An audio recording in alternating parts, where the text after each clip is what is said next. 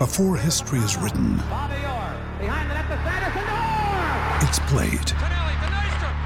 Before it's frozen in time, it's fought one shift at a time. Before it's etched in silver, it's carved in ice. What happens next will last forever. The Stanley Cup Final on ABC and ESPN Plus begins Saturday. Welcome on in. This is the RotoWire Fantasy Football Podcast. Today we are going to be breaking down the Scott Fish Bowl draft. Mario Puig and John McKechnie here. Mario and I are both participating in respective Fish Bowl leagues, so we're going to break down how the early parts of those drafts are going. Let's get into it. Let's start the show.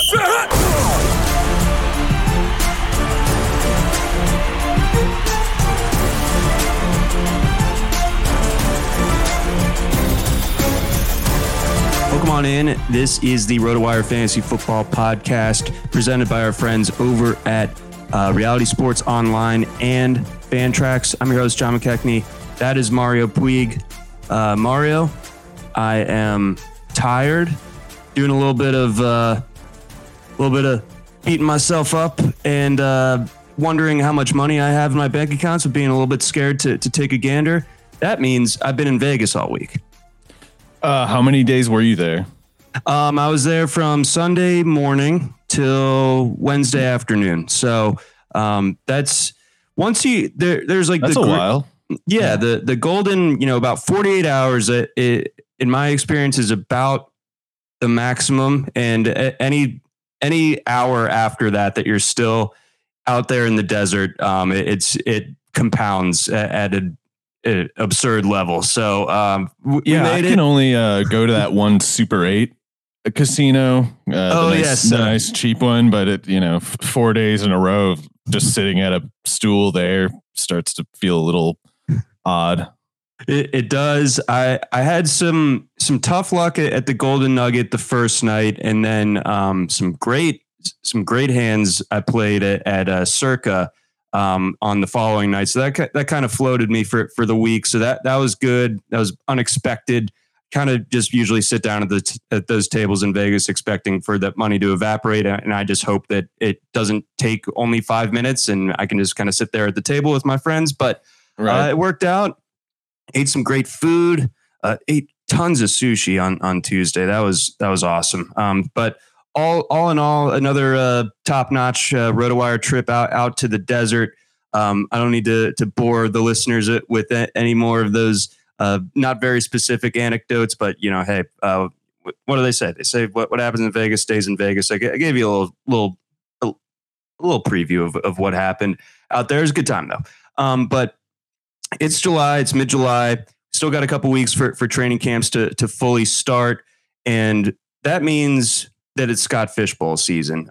So I was lucky enough to participate in the live event here in Atlanta last Saturday. I'm drafting in the Coca-Cola division of the Atlanta Live. The other one being, of course, Waffle House, because when you think of the two big Atlanta food brands, those are it. So as you'll notice, if you're on the live stream with us, we actually upped our production quality a little bit here. I am sharing the screen with my ongoing Fish Bowl draft.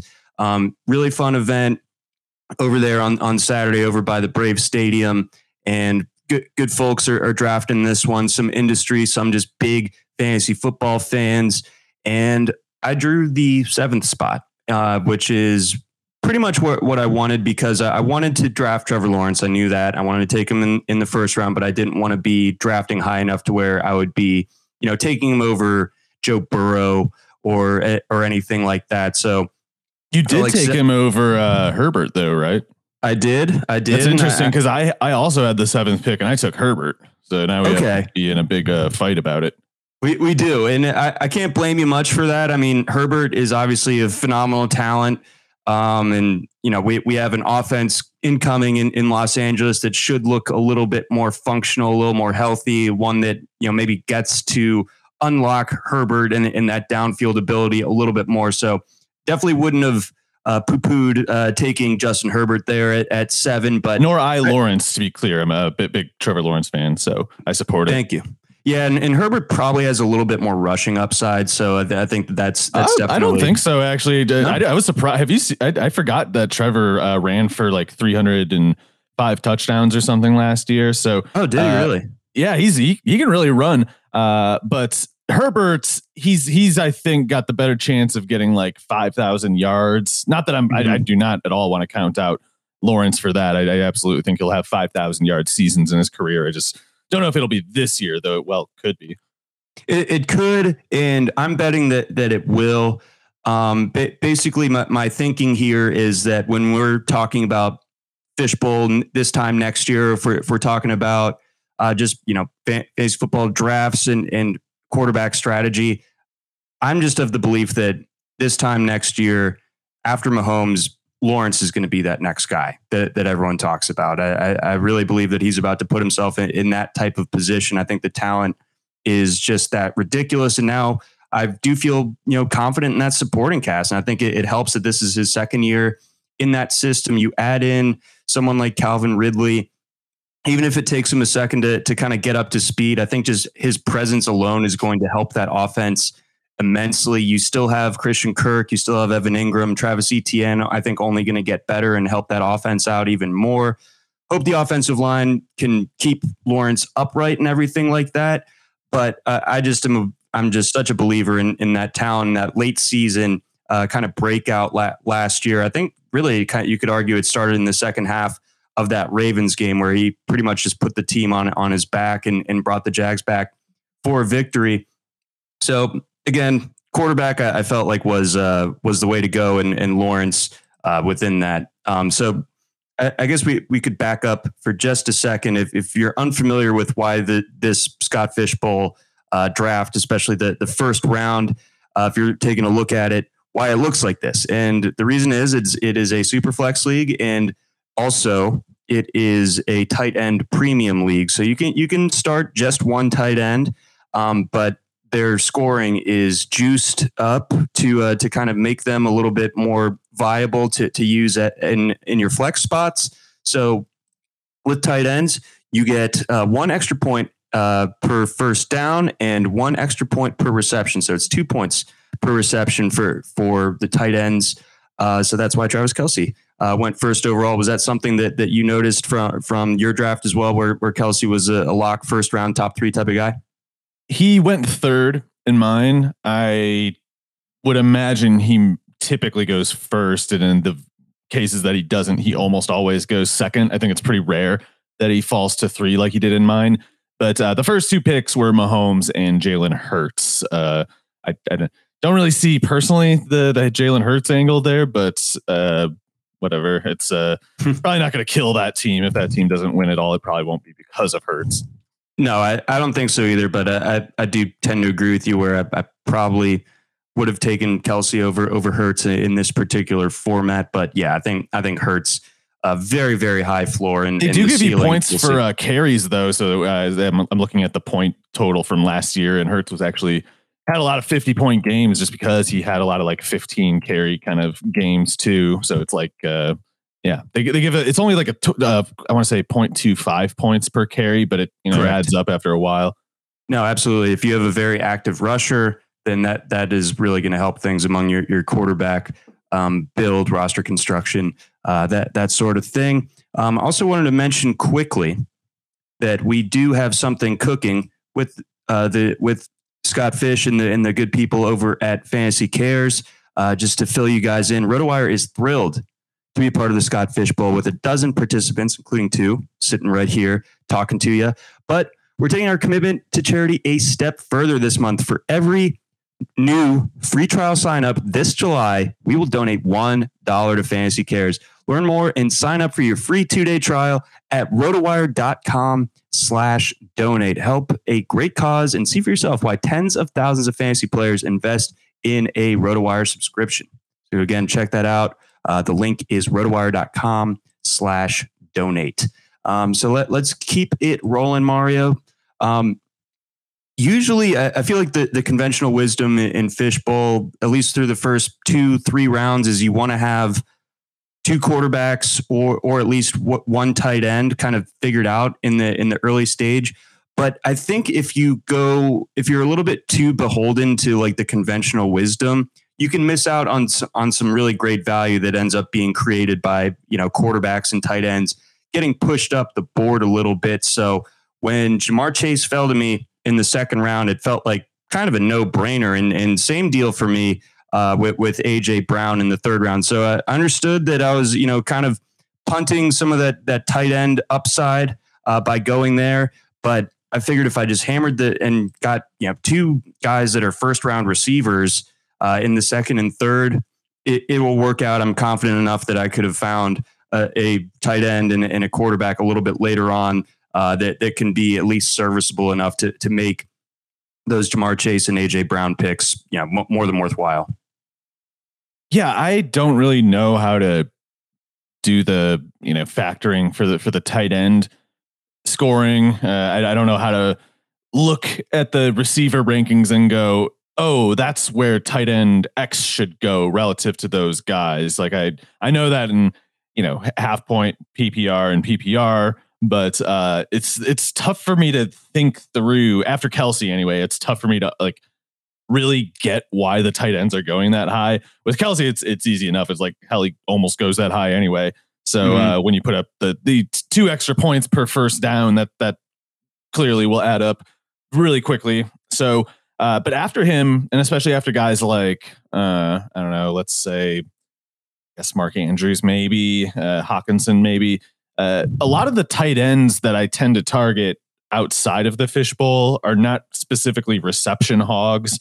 I probably more so chase like yardage, I guess, and hopefully touchdowns. But so basically, though, I'm saying hopefully touchdowns and definitely on the yards because I take a lot of Kyle Pitts in the like 6th round in whatever underdog or something else.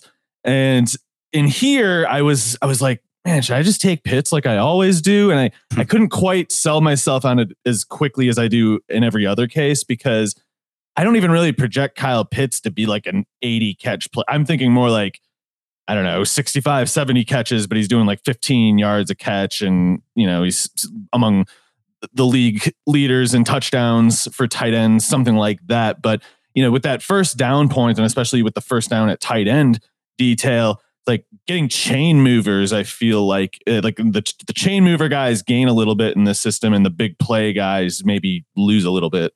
So who kind of fits that bill for you? I haven't taken a tight end yet in mind, so I don't know. I got to figure it out because I'm going up to like the 6th round or something like that, and all my favorites are pretty much gone. So I guess I'm punting. But so I noticed you, John, took Pat Freiermuth. I'm a big fan of his, but I'm afraid of the quarterback on that team. So it's like in terms of skill, I would consider him, but I just haven't yet. And I assume like in your case, Evan Ingram went quickly around that same point. I'm pulling up the draft order in mind right now. Maybe it was stupid to kind of like get cold feet on the full Jaguars stack. But that I just, instead of Ingram, I wanted to diversify a little bit and not put myself in that week 9 or week 10 bye week hell. So Ingram went the pick after. Well, you already have ETN and Ridley, so that's kind of that's pretty much a stack. That's what I'm saying. And Ridley that pick hadn't even occurred yet, but I was making a calculated risk essentially that Ridley would be available next time through the order, and he was. So that was a bit of a roll of the dice that ended up working out. But Freiermuth, definitely understand the concern. Being tied to Kenny Pickett, less ideal certainly than being tied to one Trevor Lawrence. But I'm just a big believer in Freiermuth's talent. And really we're entering that third year for him as a tight end in the league. So I feel like he's ready to go and kind of understands the grind and the physicality at this level of playing the tight end position, everything like that. I thought he started to really kind of show out last year. Maybe not expecting the amazing receptions or yardage totals either, but I think that he can be one of their best, if not their best, kind of red zone option. So I'm a big believer in Freiermuth. I'm starting to get a lot more shares of him. I've noticed the ADP over on Underdog. He's like him and David Njoku are kind of going right next to each other now. Whereas before, I felt like Njoku was going at least a half round, if not a full round ahead of Freiermuth.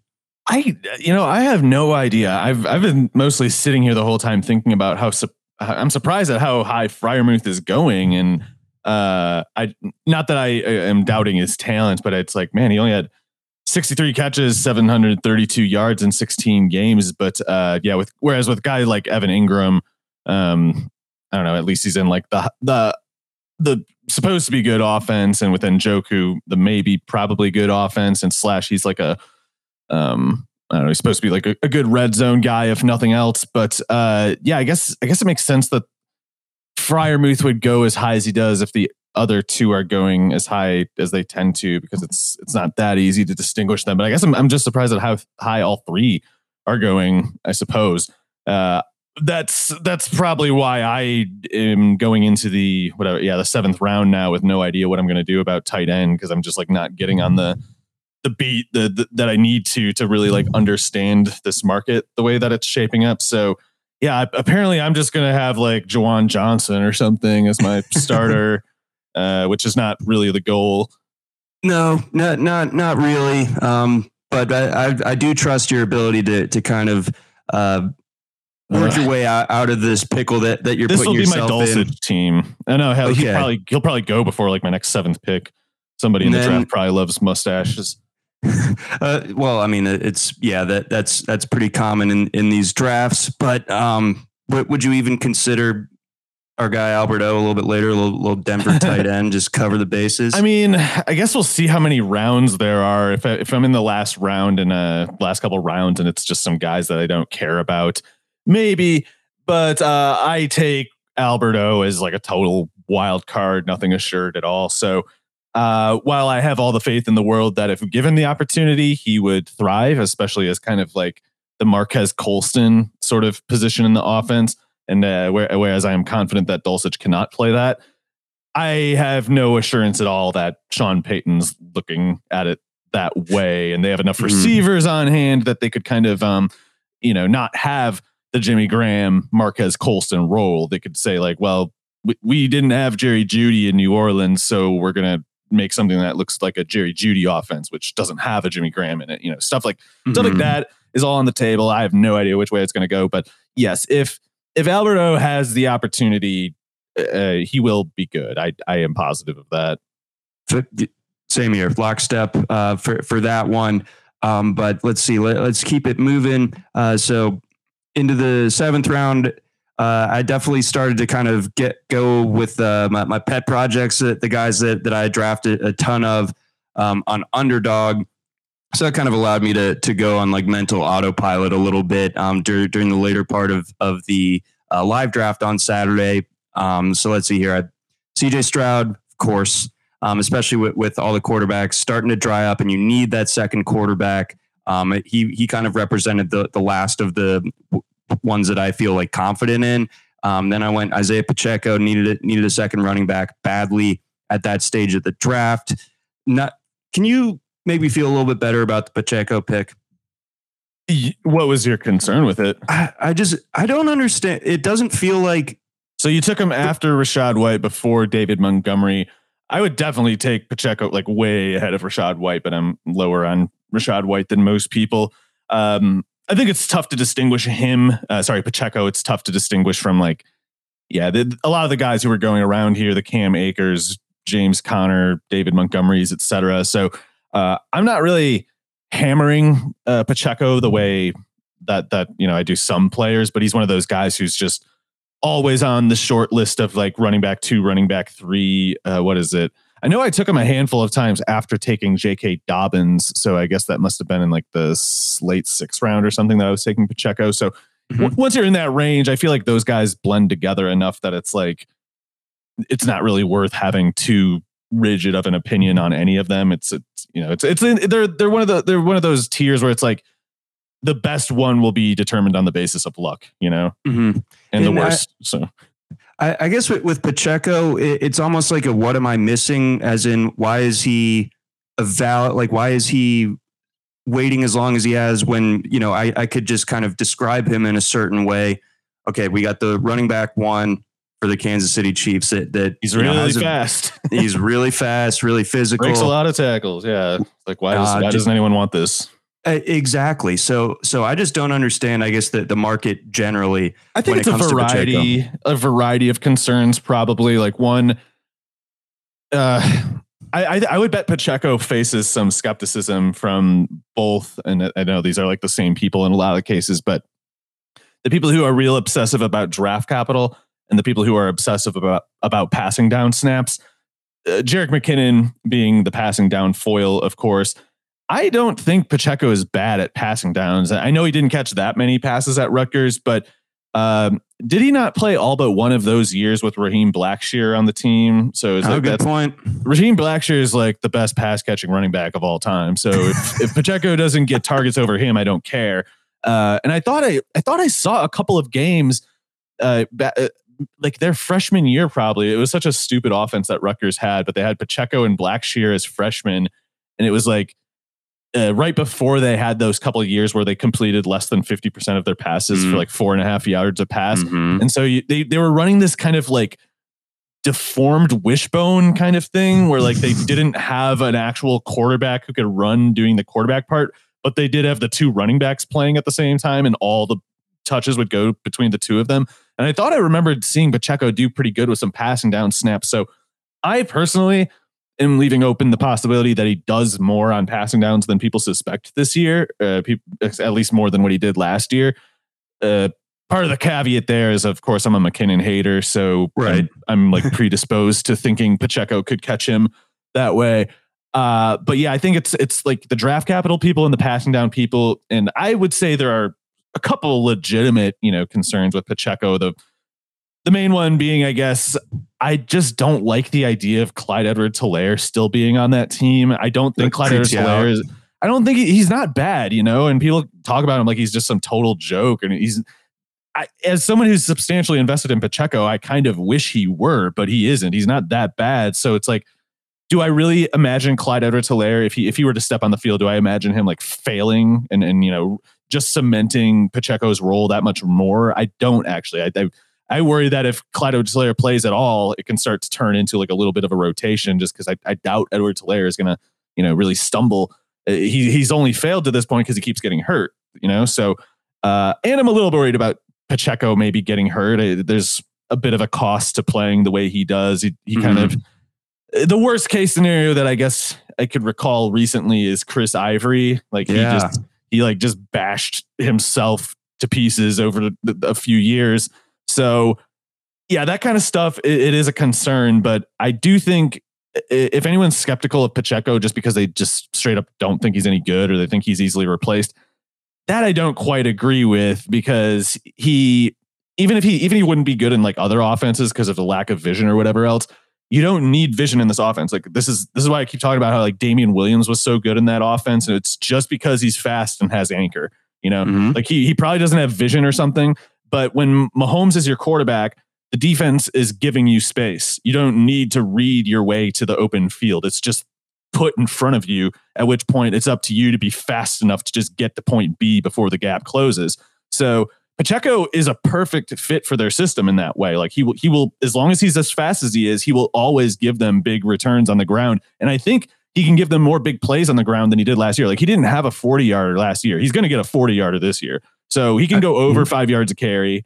There's a lot of things going well for Pacheco, despite these things that I'm kind of a little bit paranoid about. Yeah, the CEH detail is interesting. This is kind of it for him as far as his like legitimate chances at getting opportunity. He really does need to make the most of it, with this being his fourth season in the league, right? So, we'll see what happens there. But I guess I suppose that if I wanted to fixate on the draft capital element of it, I could creep myself out a little bit. But I thought Pacheco doing as well as he did in such an important stretch run of the season for the Chiefs last year, I think that has to build him some good cachet with the coaching staff. I think he's on the Chris Carson trajectory. Like it didn't last that long with Chris Carson, and it wasn't obvious that he was as good as he was until it was into his second year, I would say. But it's a similar thing. It's like this, clearly Pacheco would not go in the 7th round if the draft were held again. He's already proven a certain number of things, etc. The assumption that he'd fail is basically just superstition deferring to the draft capital thing. And we don't think that this is, obviously a ton of other stuff happened injury-wise to make it this way, but do you have any concerns that there's like a James Robinson-esque career arc? Well, James Robinson's knee failed him. Like he's got a bad knee, and it hasn't been able to like practice for basically since he hurt it last year. I don't know if it was because of related to the Achilles tendon, but it might have been. So he's got a knee worse than the Achilles, and that's not sounding so good. But I don't worry about I wouldn't have worried about Robinson if he hadn't gotten hurt, Right. He was a good player, and now he is basically unable to pass a physical. So I do worry about Pacheco having that kind of like Chris Ivory, Chris Carson kind of, if you want to break 50 tackles a game, eventually, you're going to walk like it the day after. Right. And it's you only get so much time playing that way. That's true. It can definitely chew you up that way when you have that type of physical style kind of leading as your leading trait. Before we get on to some more notable picks from this draft, got a message from our friends over at Reality Sports Online. By now, most of you have probably heard of Reality Sports Online, the powerful fantasy sports platform where owners get to build and manage their fantasy team like an NFL general manager. But the question is, have you tried it? It's time to go see what all the buzz is about in the Dynasty community. Free agency, multi-year contracts, a rookie draft, multi-team trades, franchise tags, contract extensions, first-round rookie options, automated contract and salary cap functionality, and much, much more. Do you think it sounds complicated? Well, it's not.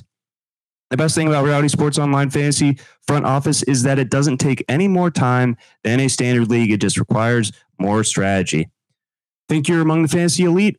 Well, this is the platform to test your mettle. Still not sure? You can test out our general manager skills for free in a mock free agency auction. If you like what you see, use the promo code ROTOWIRE to receive a 10% discount on your team or league today. Fantasy just got real at realitysportsonline.com. We also got a message from our friends over at Fantrax. For you fantasy football players out there, is there something you wish your league had or features that are missing from your current leagues? Bonus scoring, custom schedules or playoffs, deeper team settings? Well, look no further because we have you covered with our friends over at Fantrax. Fantrax is the most customizable platform in the industry, offering the greatest fantasy experience for your dynasty, keeper, redraft, and best ball leagues. I can definitely attest to that. Play all my college fantasy football season-long leagues over there. Very customizable. They work with you to whatever kind of crazy stuff you want in your league. Fantrax can absolutely make that happen. Create or join a fantasy football commissioner league. Invite your friends and dominate your draft this season. Fantrax is the top dynasty fantasy football platform in the industry. Coming from another service, not a problem. Fantrax can easily import your current leagues and rosters and customize if needed. Ever have a trade go wrong or make a mistake in dropping a player? Fantrax commissioner tools allow you to undo any move with one simple click. If there is anything lacking from your current fantasy league manager, Fantrax likely has it. Fantrax is running a special promotion that you do not want to miss. Sign up for free at fantrax.com/rotowire today to enter for your chance to win tickets to any regular season NFL game and your entire league. Plus $6,000 in spending cash. That's right. Tickets for your entire league. Simply create a new league or bring over your existing leagues for more chances to win. Simply go to fantrax.com/rotowire and sign up today. Fantrax, the home of fantasy sports. Ryan Reynolds here from Mint Mobile. With the price of just about everything going up during inflation, we thought we'd bring our prices down. So to help us, we brought in a reverse auctioneer, which is apparently a thing.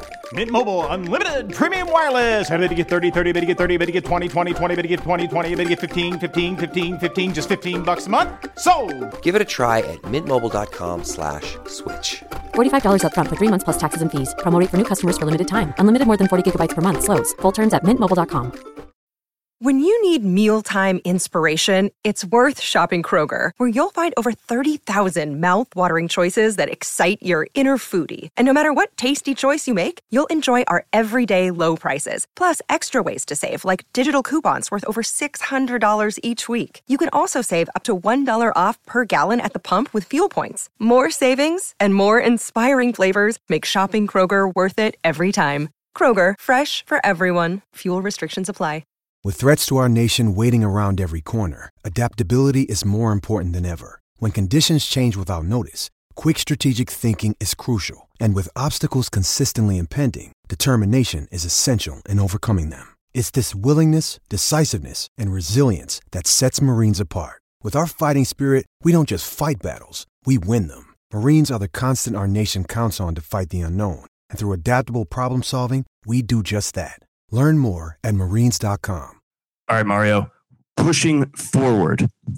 So you probably figured before we even sat down here that I was going to grab Chig Okonkwo and Sam Howell, and you were right. I knew Howell. I didn't know for sure about Okonkwo, but with Howell, it was definitely a when, not if kind of thing. Yeah. So, sometimes, you're the same way. I've always kind of revered this about you. You got your brand.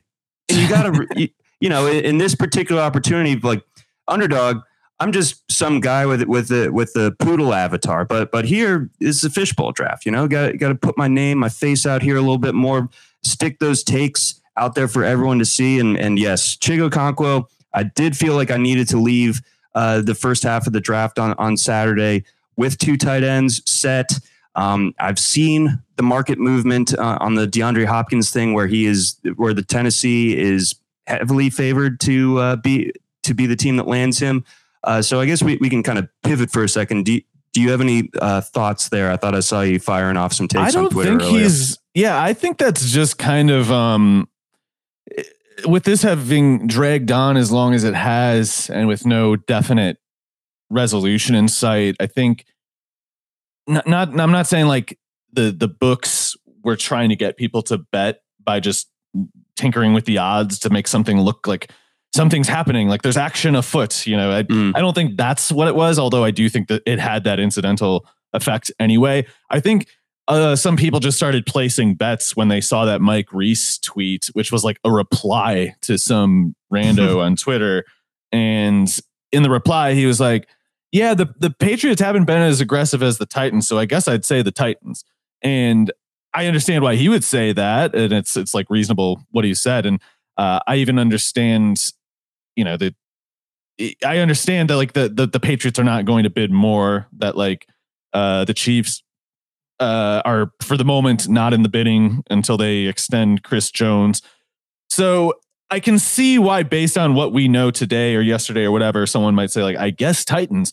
But to me, it sounds more like they're saying because like they can't find evidence of anything else. It's not so much that they're saying like, oh, this looks like it's happening, as much as they're saying like, we have nothing else to indicate anything, whatever way, other than this. So when people start placing bets on it, the books eventually have to change the odds just based on like, the public betting. Mm-hmm. And so I think that's all that's happening now. And I think, yeah, it was like there would have been no more betting on where DeAndre Hopkins was going unless some new information came forth. And the odds have gone up and down more than a few times with a few different teams to this point. And it's like, I understand why people kind of, especially when it seems like there's like a real new development and like one team rather than a few pulling ahead. I understand why that seems like, oh, this is really it this time. But before it was really it this time, it was really it like, oh, the Bills and, this other stuff. And those odds were issued on some basis, yes. But in a large part, I think just because they were anticipating the public reaction, like they knew the Bills were a popular team to bet on, and like Bills fans would bet on Hopkins going to sign with them, stuff like that. So I'm not saying it's like a scheme in play to get people to bet on Hopkins props, but that kind of stuff, that there is a little bit of the calculus, trying to anticipate the public's behavior, like that also goes into those odds. So it's like rejuvenated the betting market on Hopkins for a time, and I think it'll go stale again if we don't get any more new information for, I don't know, 3 or 4 or 5 days, which I kind of expect to happen. So I think it could, if Chris Jones signs an extension, then it's like, okay, maybe in like 12 hours we get something here. But I do think Hopkins is waiting on the Chiefs to do that. Okay, so there's that big domino that still needs to fall, and touching on the big news in the league from earlier today on Thursday, Quinnen Williams. So the Jets went ahead and extended him. I believe he's the highest paid defensive lineman now. I think $96 million is his deal, beating out Jeffrey Simmons by, I believe, $2 million on the overall life of the contract. Any instant reactions there? Like, this felt like a no-brainer for the Jets, especially how he's played the last couple of seasons. But does this kind of set the Jets up for defensive dominance for the next couple of years? Your thoughts here? Certainly helps. Williams is really, really good, and you mentioned Jeffrey Simmons. He's also very good and probably more or less worth the contract that he got. But even as great as Jeff Simmons is, it's like Quinnen Williams is on another level even from him. And he's the kind of guy who can single-handedly make a front seven pretty good. So if CJ Mosley stays on, if Carl Lawson can stay healthy, if John Franklin Myers can keep doing well, if Jermaine Johnson takes a step forward, that stuff could amount to, a perfect storm of a bunch of talented players hitting their stride in at the same time, at the right time, and roles that suit each other and play off of each other, complement each other well. So we have reason to believe the corner rotation will be very effective. And if the pass rush stays, surging under Williams as an anchor, then I think that it's hard to see where the defense would regress. And obviously Saleh had them working pretty well last year, so I would expect that to pretty much continue, or maybe even get a little better. I don't know. Yeah, I'm a big fan of Quinnen Williams. One of my all-time favorite athlete clips was I think it was either during the draft or shortly before, like a couple days before Quinnen Williams got drafted, and he just sneezed in the middle of the interview, and he said, "Excuse you, thank you" to himself. If you YouTube Quinnen Williams sneeze, it's just like such a funny little bless you, thank you. I love that. But big fan of his. I think that was a no-brainer for the Jets. It is interesting to me that you mentioned Jermaine Johnson in the sense that it felt like, okay, so he's a top 10 pick last year, right? I don't feel like nationally we heard anything about him. He fell to 25. He was projected to go top 10, but that's right. He ended up falling to. He was their third first rounder. They traded up to take him. That's right. I needed a refresher. I think, and I have no idea what he did, as I totally lost track of him. He had 2.5 sacks, so that's not that good. Nope. He was someone who seemed more toolsy than skilled, and broke out late in college at a bit of a higher age. So I do worry about a guy like him kind of maxing out as a 7-8 sack kind of player, but one that maybe seems by the eyeball test a little better than they actually are, just because he'll have some plays in pursuit where he just looks huge and fast, which he is. Right. There's a lot of huge and fast players in the NFL, and the ones that are more than rotational players, replacement level players, I should say, have a little bit more than just, the freakish athleticism going for them. So I understand why they spent that additional first rounder on Will McDonald, but man, that was a bad pick too. Oh yeah, that was a little bad. Bit. That was they're on the clock with just the DE category and a draft software on the board. And I don't remember who went the pick before, but it's they wanted the other defensive end who went in the top 15, and then just that was on, and they timed out, and they ended up with Will McDonald, even though he should have been a third round pick. Yeah, it's just scrambling. Oh crap, I'm about to time out. But before we get on to the rest of some of these picks, message from our friends over at Blue Wire. All right, moving onward. Let's see here. Jameson Williams, what is your opinion on him in the 12th round? Obviously, we know that he's got that suspension looming. But we've had a couple of weeks or at least over a month now, I think, to kind of like digest that information. So does where his ADP, where that is settled, does that seem to make sense to you with the risk reward, missed time type of dynamic added in? Yeah, it's a little tough. Don't get me wrong. It's not that easy to take a guy knowing that he's just straight up not going to play for at least 6 games and could still get hurt in the other portion of the year that he's not suspended. So it's a little concerning, but it kind of makes sense, especially because he goes at like, how do you say this? He goes right at the point where there's kind of a drop off in wide receiver talent in the ADP. And so he's more so going with the tier before that drop off, but he goes at the very end of it always because he's the one in that group who's not playing more than 11 games. So I'm a big fan of the player. I even think that if the Lions offensive play calling stays as good as it's been, that they should be able to scheme open some downfield shots that even Jared Goff can hit, dialed up downfield shots, basically, which is the only kind of downfield throw that Goff can make.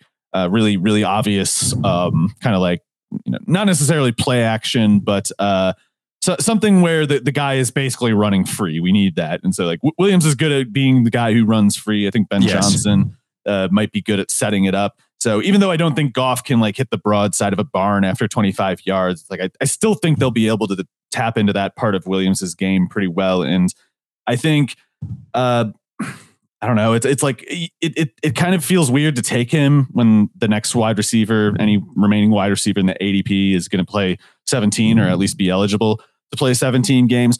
But I like, you look at the receivers who went immediately after him, and it's like Adam Thielen. Like, no way in hell. I don't know. Granted, I'm really low on Thielen this year. I don't know if I'd take him in like any round, let alone over Jameson Williams. Rondale Moore, that's where it starts to get a little tougher for me, but I still think I take Jameson Williams over him because I just worry about absolutely everything with the Cardinals. Sure. Jacoby Myers, it's like I can see. I know there's some people who have very optimistic outlooks on Jacoby Myers. I don't really myself. I think he's a good player, but I don't think he's going to be taking targets from Devontae Adams. And I think Josh McDaniels is kind of screwing up that whole offense too. So I do like the Jameson Williams pick. It's just kind of, I don't know. It's a tough pick to make. It's hard to make that one and feel like you got away with something. It feels like you're kind of like playing it awfully close more so. And it still should work. It's just, it's surprising how much anxiety I get at the prospect of taking a guy in the 9th or 10th round or wherever he goes. Right. Yeah. There's an obvious threading of the needle. I just, again, I think what it comes down to is your read of that particular receiver tier and who has the talent drop off. Yeah, it's exactly. Like the talent drop off is profound at that point. And we have such an incomplete sample from his rookie year. It's not like, he is getting drafted routinely around, other valuable fantasy wide receivers and everything. So it's not like people have completely jumped ship or anything, but I think it's understated just like how explosive he can be at the NFL level, because basically, and I think I'm not mischaracterizing this, but if not for the ACL in the national champion or national championship game, would he probably would have had a really strong case, or it would have been hard to take him off of that wide receiver one in his class. Obviously, reframing it, you're going to put Olave and Garrett Wilson ahead of him now, but at the time, I mean, Jameson Williams, the explosiveness that he showed when he started in 2021 at Alabama it's like, this guy's different.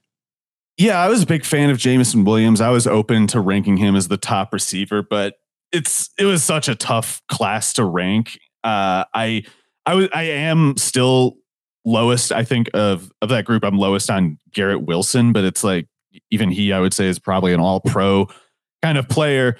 So I will say this: I think that injury is the reason why the Vikings were willing to trade back from that pick. I don't know if the injury is why Williams went last out of the group of Drake London, Chris Olave, Garrett Wilson, and himself. But it would have been a lot harder for the Vikings to let him go if he were healthy at that 12th pick. No, absolutely. To a division team, moreover. That was why it was actually a really stupid trade. Even worked out well for the Lions. It was stupid for the Vikings to give them him. Yeah, I tend to agree with you there. Running back has understandably dried up a good bit. The drafter next to me is basically snatching up all the remaining. They're doing running that backs. NFFC thing where they just take backup running backs and watch training camp just obliterate the depth charts of the NFL. And yeah, just total spray and pray. So I'm definitely going to need to work on running back here in the later portions of this draft. So to catch everybody up, I took after round 10, so starting in round 11, Zach Charbonnet, Jameson Williams, Rondale Moore, Jeff Wilson, Tyler Boyd, Michael Mayer as my third tight end, Alec Pierce, and John Mechie. I have so much Pierce and Mechie. It's like it's almost disorienting at this point, but I press on. So running back definitely going to need to be solved here in the next little bit. But all things Mario, we're doing okay, you think? Yeah. What can you scroll up again real quick? I can't remember who you had. Absolutely. You had ETN and Pacheco at running back, and then it's Charbonnet. Yes. So Charbonnet is my running back 3. Yeah, I mean it's thinned out pretty bad. I noticed Keontae Ingram is off the board, so you're really going to the bottom of the barrel whenever you go back to it. But I think that in a format like this where it's not just super flex, but there's also like 4 flex spots, I want to say, or something like that. It's not as crucial to have running back depth. I think it's good to have a couple guys with realistic upside, which you have, and then the person doing that thing where they just take a lot of backup running backs, like that, they have a pretty decent approach there, but you're just like on the other side of that coin, and playing the market role as it needs to be done, and it's like it's just one of those things that the healthier the running backs stay, the worse those backup running back picker teams do. And the more injuries there are, the more those people stand to benefit. And it's just kind of a flip of the coin thing to me. Yeah, it's really a lot of just essentially lottery ticket and trying to buy as many Powerball. Oh God, that person I have to say might be like my mortal enemy though. They're a 0 running back and Dulcich picking team. Yeah, that I can't imagine.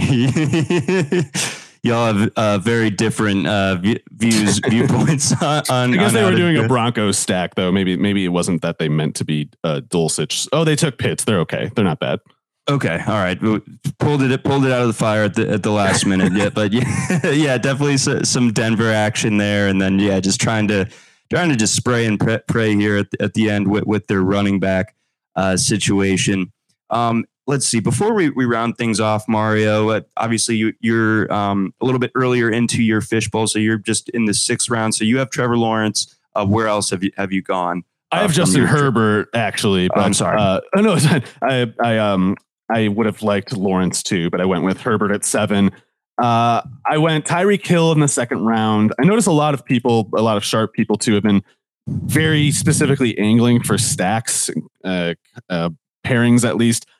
I have not made that my priority. I've taken just players that I project for more points than another. And if I can get a stack going, great, but I'm not going to like take some player I like less to make it happen. So I have Justin Herbert from the 1st round. I took Kirk Cousins in the 4th. So I'm kind of going with those 2 at quarterback. And yet my receivers to this point are Tyreek Hill from the 2nd round, and T. Higgins from the 5th, and Calvin Ridley in the 6th. So I do not have any kind of stacks going. We'll see if I can get Jordan Addison here to go with Kirk Cousins. We'll see if I can get maybe Mike Williams to go with Justin Herbert. But I got and Ramondre Stevenson at running back. So no tight ends yet, but I'm pretty much set at quarterback. We'll see if I'm feeling aggressive enough to go after Howell too. But if any of these folks have been unfortunate enough to hear my talking of Howell to this point, they know they better take him about 2 rounds before ADP, because otherwise Mario's coming in and scooping the league winner just right in front of everybody. Yeah, and he's going to be on my bench the whole time. It's a shame. Sorry, guys. What can I do? My hands are tied. I think that about rounds it out for us. We'll update next week as far as how our fishbowl drafts rounded out respectively. But I think, Mario, as we get ready to sign out here, I do think this just came to my mind based off of our discussion last week, where what would we do if underdog drafts went into the 22nd round? And given the way that this running back board looks, I think we might go sicko mode. You know who you're going to pick next, John? You know what running back you're picking next? Is it Chris Rodriguez or is it Raheem Blackshear? It might be Chris Rodriguez. It was either him or Raheem Blackshear. I don't know. Those are the two. So I'm definitely excited about that. And it's nice to at least have some semblance of an idea of what I'm doing next and feel, depending on how many of my league mates are watching this. You could probably take Kevin Harris too, right? They've got 22 rounds. So yeah, you can probably go after someone like him, something like that. Yeah, I'd be happy to do so. You should get Deneric Prince just to get some Isaiah Pacheco insurance. Oh, okay. I could get down with that. I liked his game at Tulsa. And it's the Pacheco thing. He's fast, if he plays for them, he's probably going to do well. So if Pacheco gets hurt, I would be worried about Prince maybe getting his foot in the door a little bit. Obviously, Edwards-Helaire too. Okay, all right. That is extremely good intel as we wrap up the show here. But that's going to do it for us. For Mario Puig, I'm John McKechnie. Thanks again for listening to the RotoWire Fantasy Football Podcast, again presented by our friends over at Fantrax and at Reality Sports Online. And do not forget, folks, that we are running that donation deal with charity. We're running that with our friends over at Fantasy Cares. So if you check out the link at rotowire.com/donate, we'll go ahead and throw that in the show description as well. So check that out. We'll be donating $1 per free trial sign up this month, and people love free trials this time of the year as they get their draft prep all set up and ready to go. But again, that's going to do it for us here. Thanks for listening.